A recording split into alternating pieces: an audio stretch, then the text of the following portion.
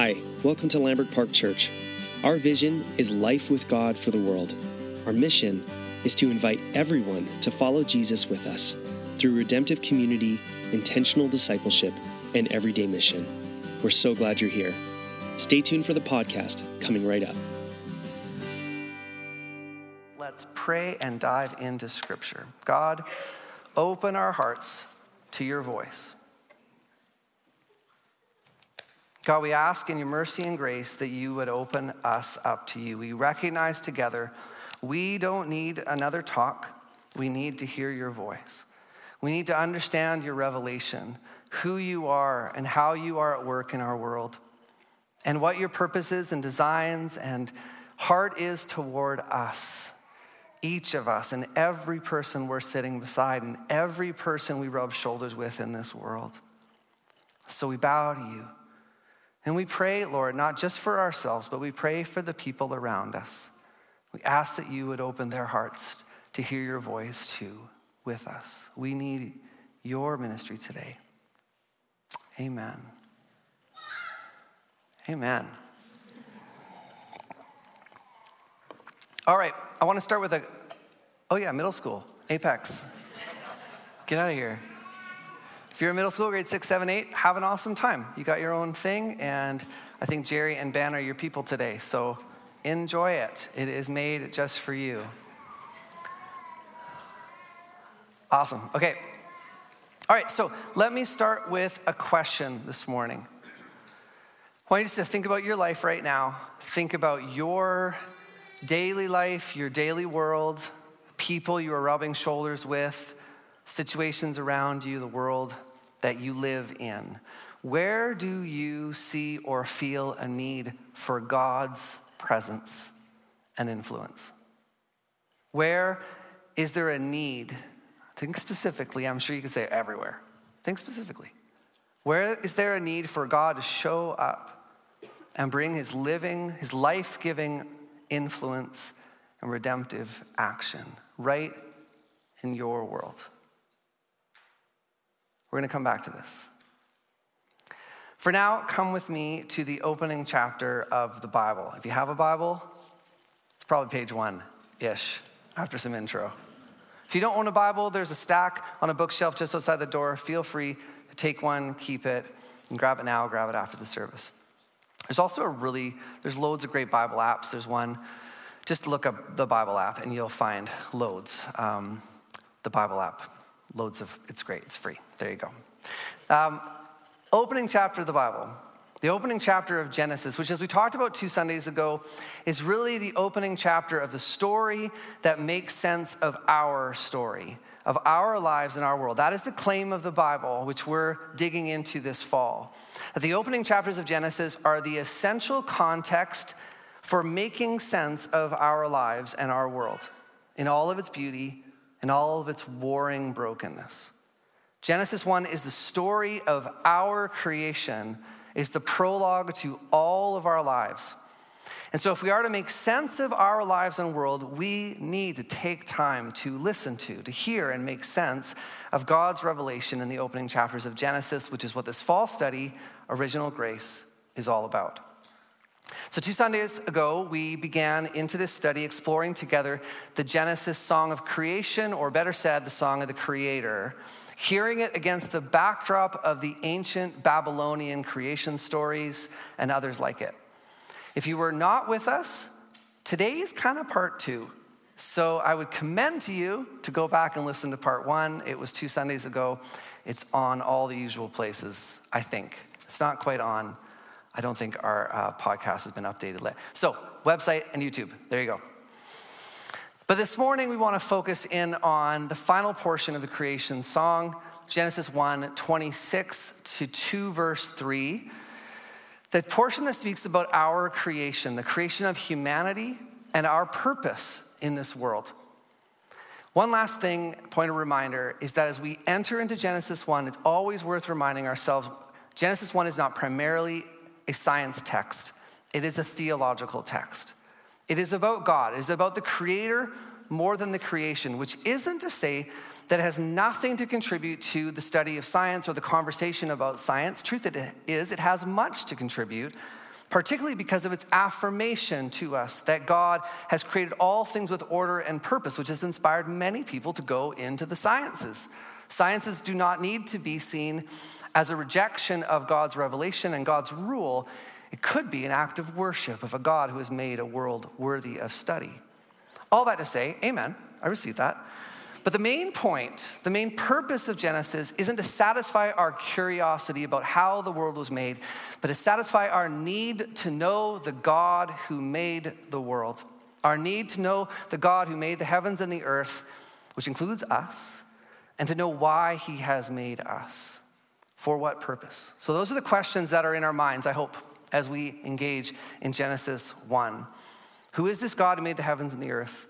And why did this God create us? For what purpose?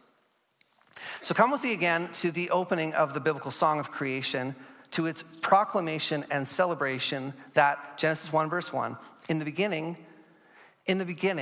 God created the heavens and the earth. Now the earth was formless and empty.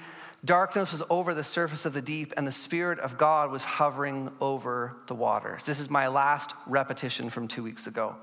We talked about this, how this opening 2 verses is an announcement of good news.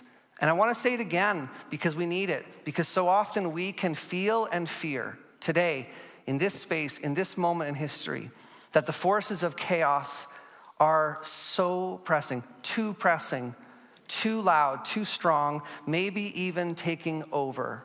Don't we all feel like that at times? You wake up in the night and you cannot go back to sleep because the forces of chaos seem to be too present, too strong, maybe even taking over. In the ancient world, it was commonly believed that these forces ruled from the waters. We hear this in many of the ancient Near Eastern stories. But in the opening lines of Genesis 1, we are invited into the grace of knowing that the forces of chaos represented by the waters are not in charge. No, there is a God who is over the waters.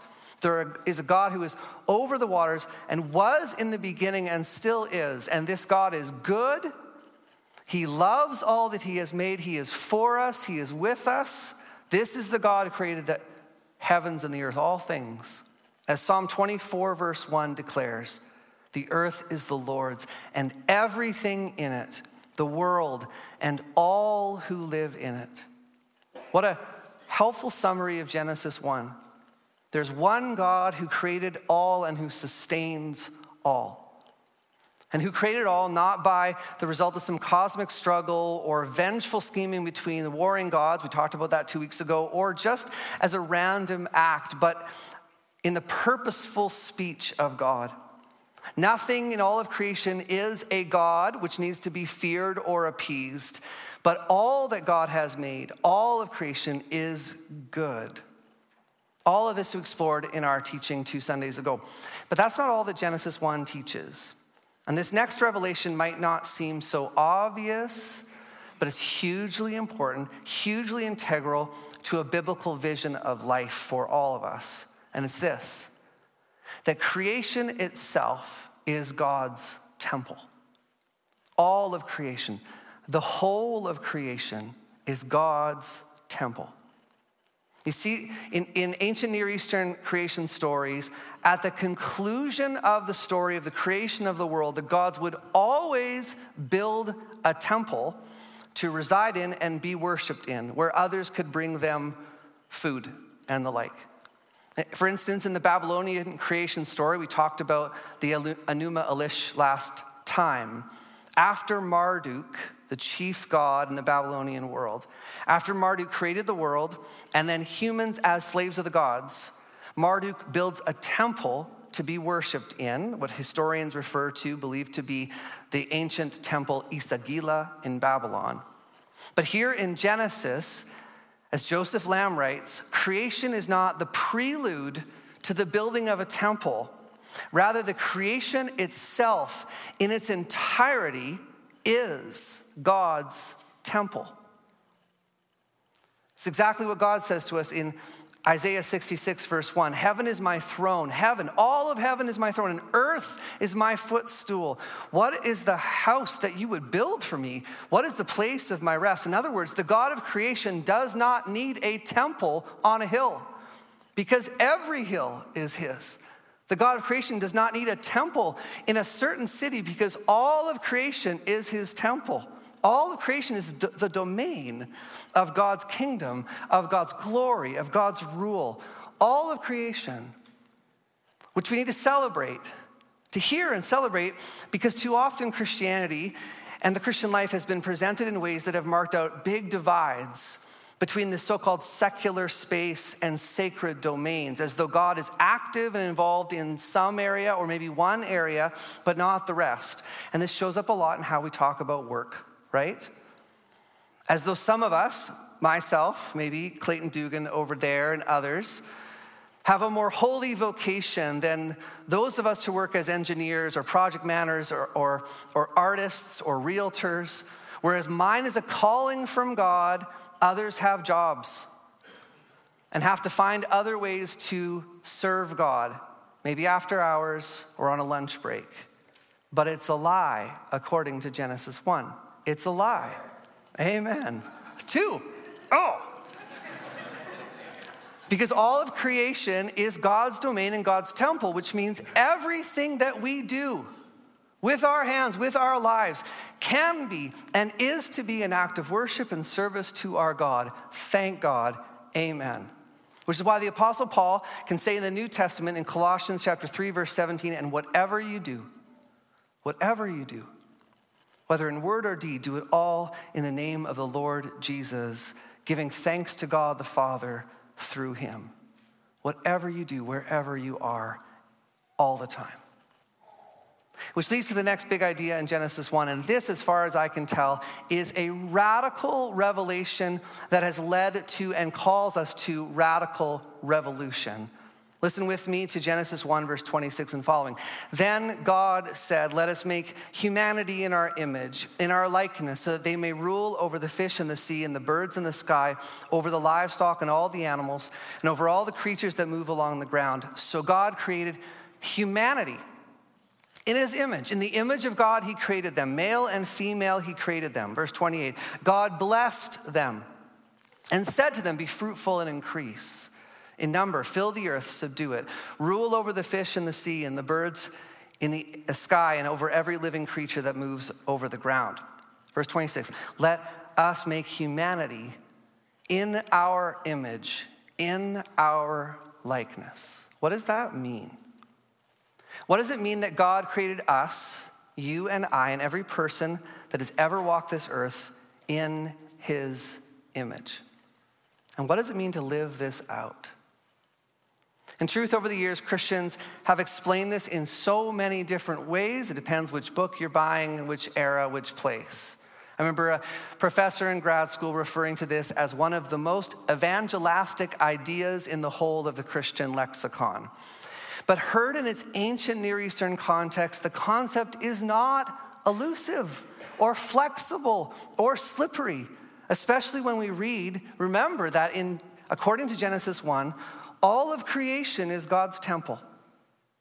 All of creation is God's temple. So let me ask you, if you were to enter a temple this afternoon, what would you expect to encounter? And don't think Western cathedrals, think Eastern temples. Think of a temple in Thailand or Burma or India. What would you expect to see? At the heart of the temple, you would encounter idols, right? Images of the gods.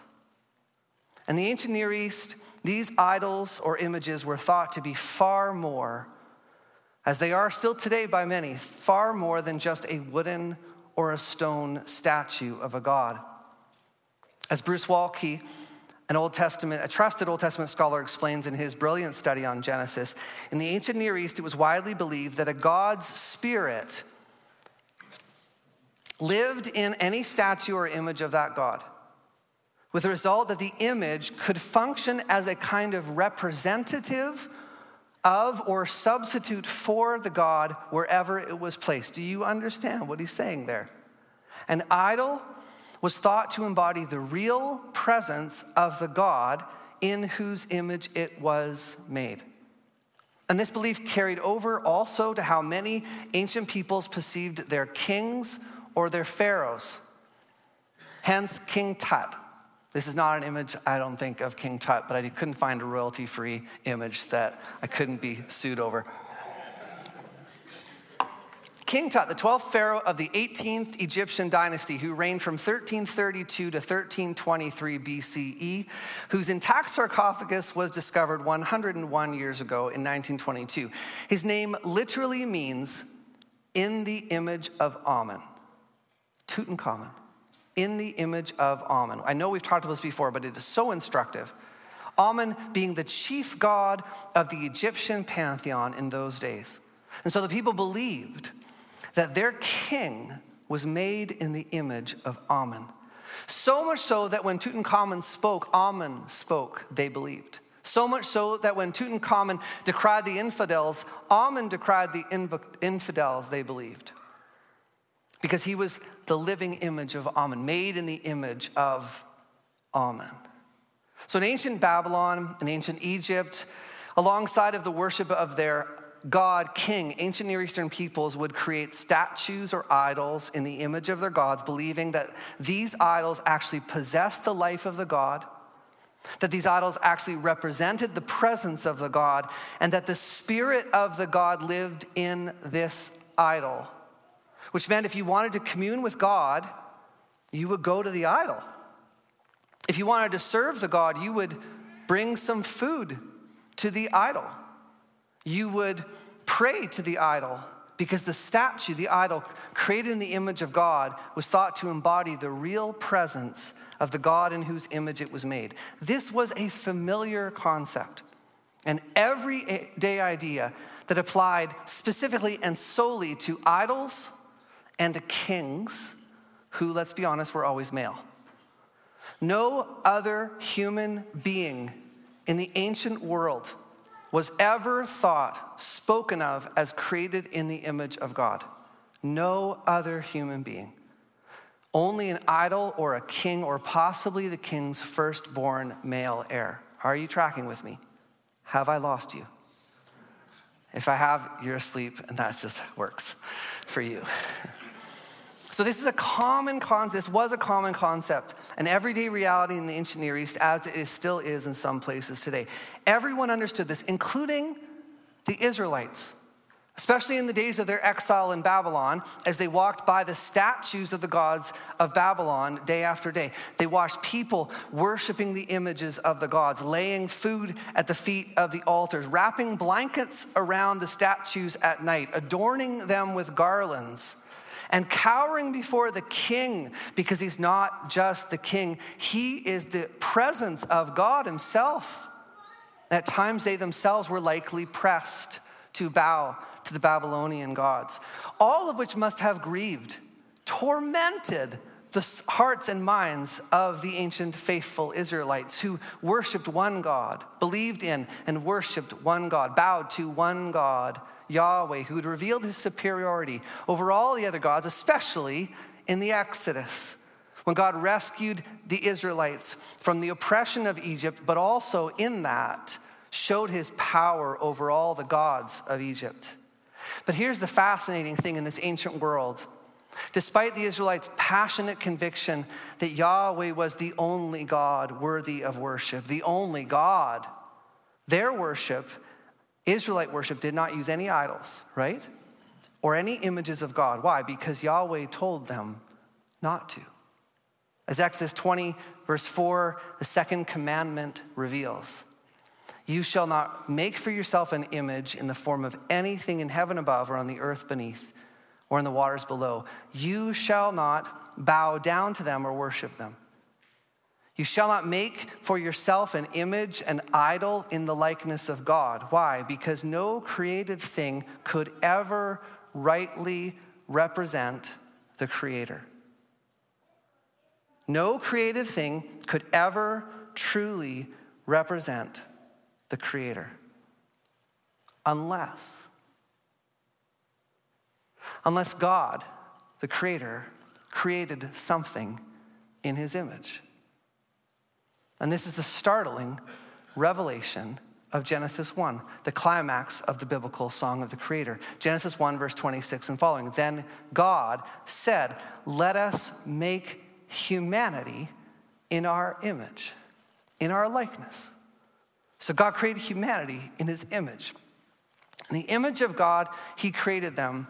Male and female, he created them and placed them in the temple, God's cosmic temple, the world.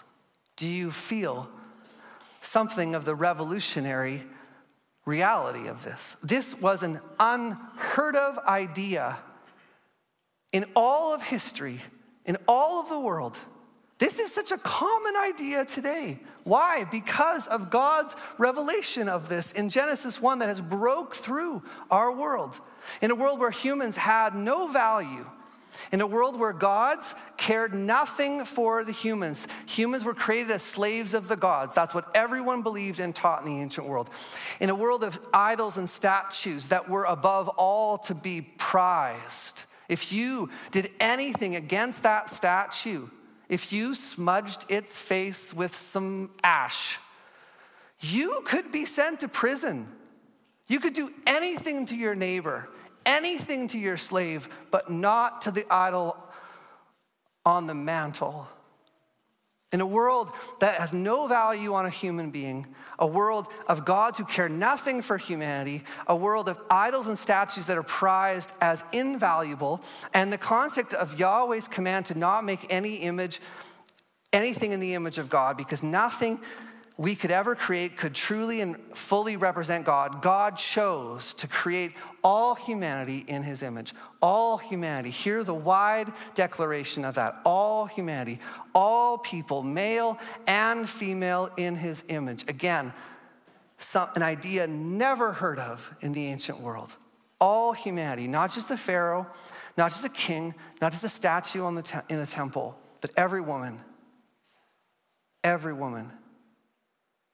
man, every child, every senior citizen, every infirm person, everyone, created in the image of God and called to be his representatives on earth. Really? Got some announcement going on over there. I'll take a water break. Everyone. This is the declaration of Genesis 1.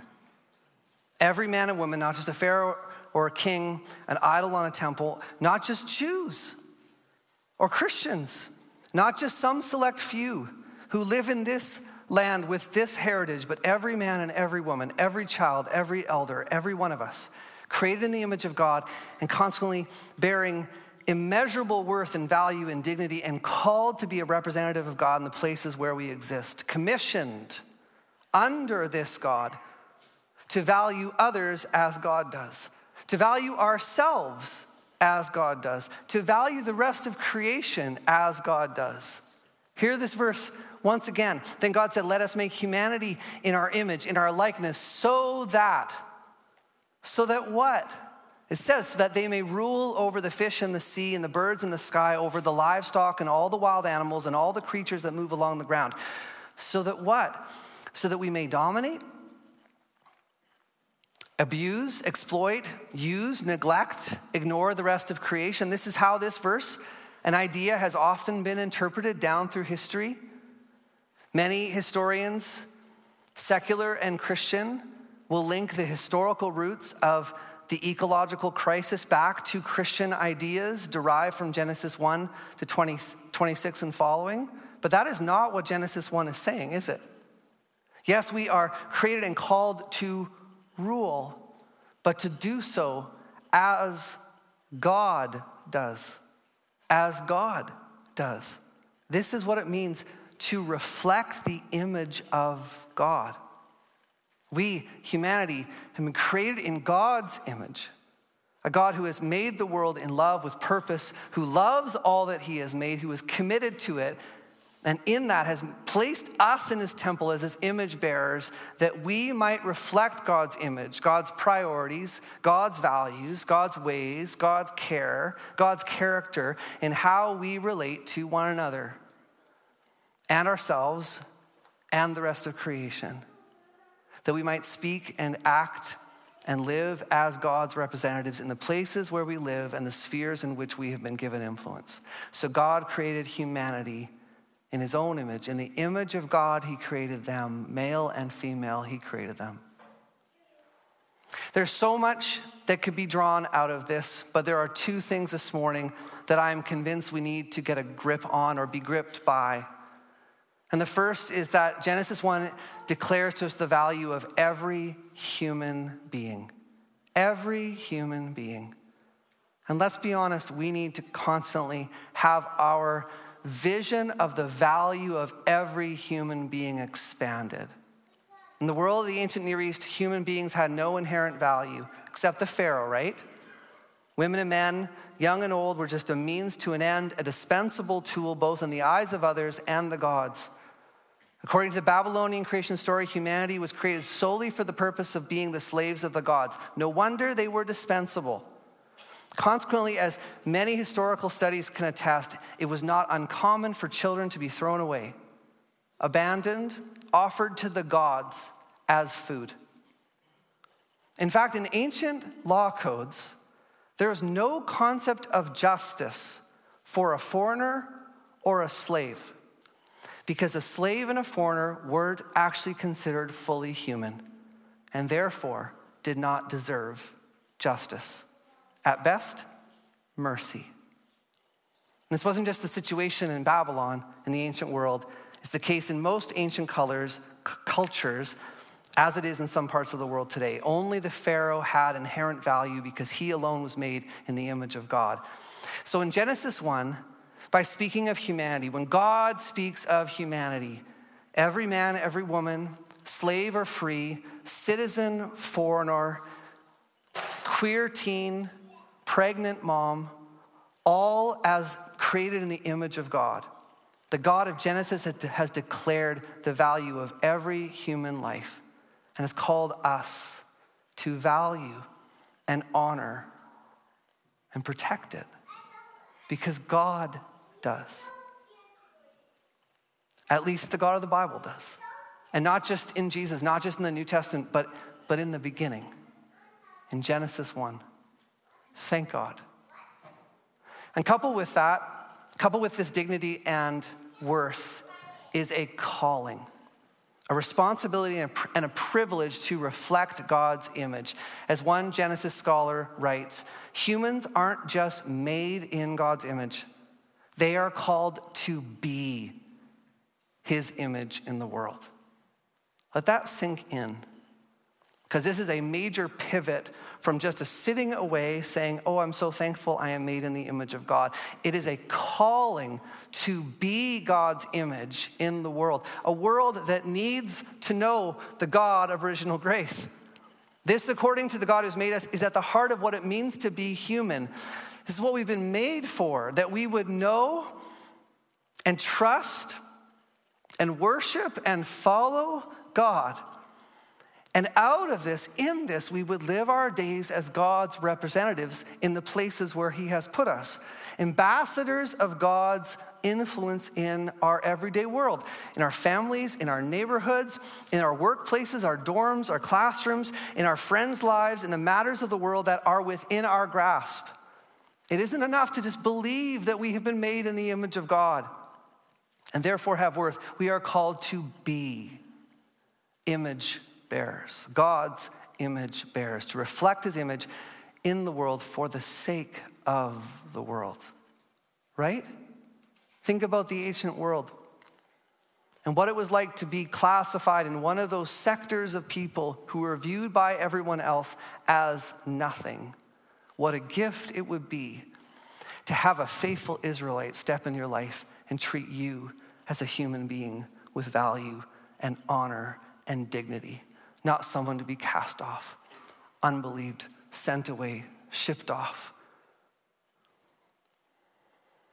which, if we stop about it, is exactly what Jesus is after in the New Testament. When Jesus shows up and says to a bunch of folks and to us, come follow me. Come follow me and I will make you fishers of men and women. Jesus is inviting us to come and know God in him. And that as we follow him and come to know him more and live our lives in him and with him, we would become like him. We would come to share in his heart and his values and his priorities. We would come to bear his image, to be vessels of his life to others. Come follow me and I will make you fishers of men and women. I will make you vessels of my life to the world. So let me circle back to the question I asked at the start. I asked you to think about your life and your world right now and where you feel there is a need for God's presence, for God to show up and be at work to redeem and restore. Could it be that God has brought you into this situation or situations so that through you, created in his image, filled with his spirit, God might show up and be known? God might, through you, bring something of his influence, priorities, and hope. This is what being made in the image of God is about. So let me close with a few practical, what do we do with this? What's God's invitation for us today beyond just amen, though I appreciate it, John, and others? Seriously, I do. 3 things come to mind. I'll say them briefly. 1, it seems undeniable that Genesis 1 is, at the most basic level, it is an invitation to every one of us to come and know God as God is. There's no way, it is impossible to reveal God and reflect God to others if we do not know God as he is. And we all know the world does not need any more false representations of Jesus. What the world needs are men and women who will truly, honestly, humbly, wholeheartedly seek to know and follow Jesus. To live in alignment with Jesus, in obedience, in faith, whose lives are caught up with God's passions and priorities. That is what our world needs, what God is after. So for me today, for us, I think again and again, Genesis 1 is an invitation to come and know this God. If you do not think God is worth worshiping and reflecting to the world, you do not know him, so come, Jesus is saying, come with me. Come and know the Father. He's better than you ever thought he was. Through his word, in the community of his people, in dependence upon the Spirit, come, let us seek and know the God who has made himself known.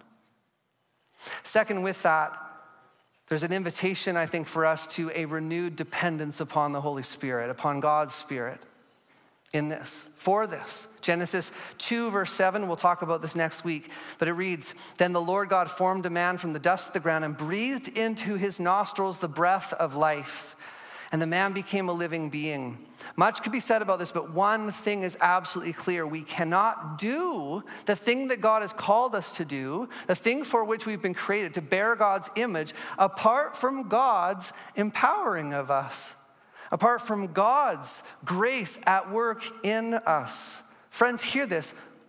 You can't do this. We can't do this. We can't bear God's image.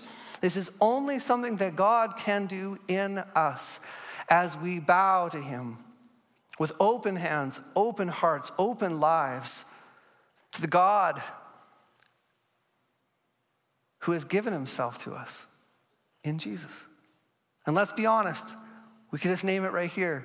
We have failed to bear God's image. And thank God, we're not the end of the project. God has shown up in Jesus, who Colossians says is the image. The Son is the image of the invisible God. The exact representation of his being, Hebrews tells us.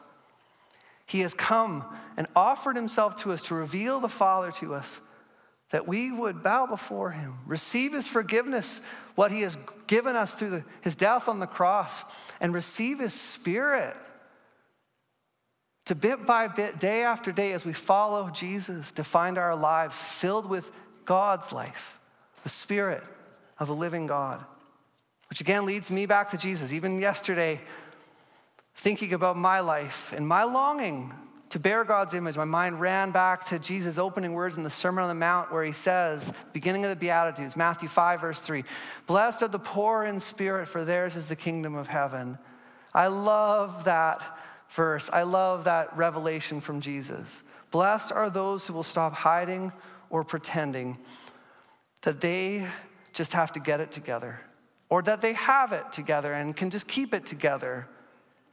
Blessed are those who will stop hiding and pretending and who will confess that they can't do it and who will, in that knowledge, turn to Jesus to do what only he can do in them and through them. Some of you need to hear this today.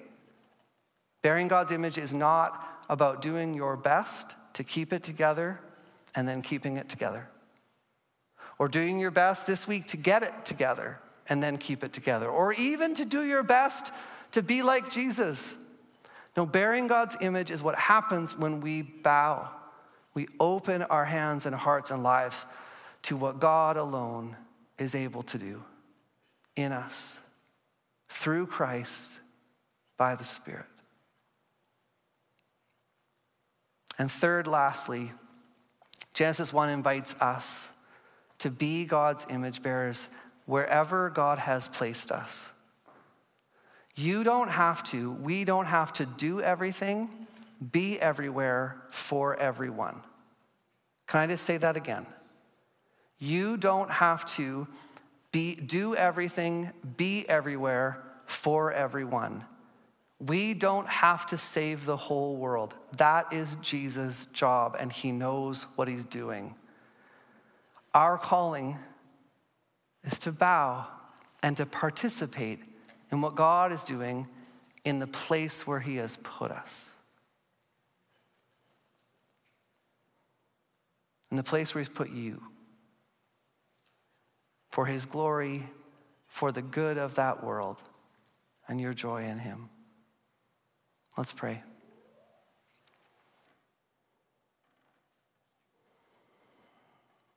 Oh Lord God, Father, Jesus, Holy Spirit, God of the gospel,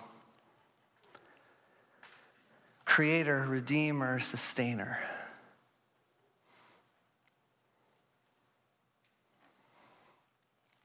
Forgive us, God, for the ways in which we have often tried to bear your image apart from bowing to you.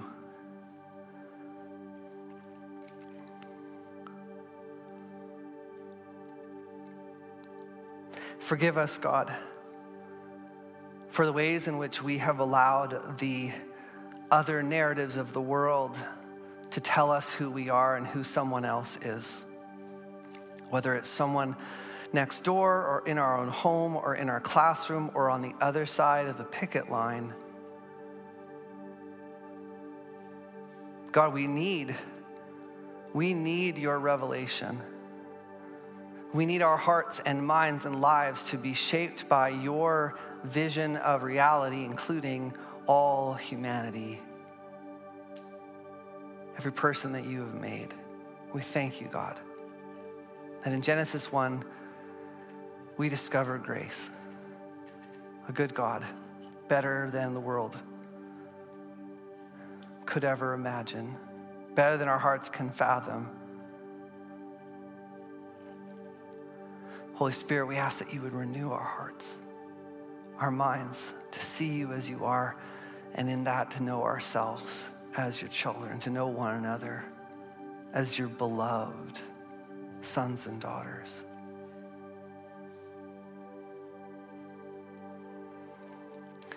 We bow to you and ask that we open our hands to you again today. And ask that you would fill us with your Spirit, a spirit of humility and faith and love.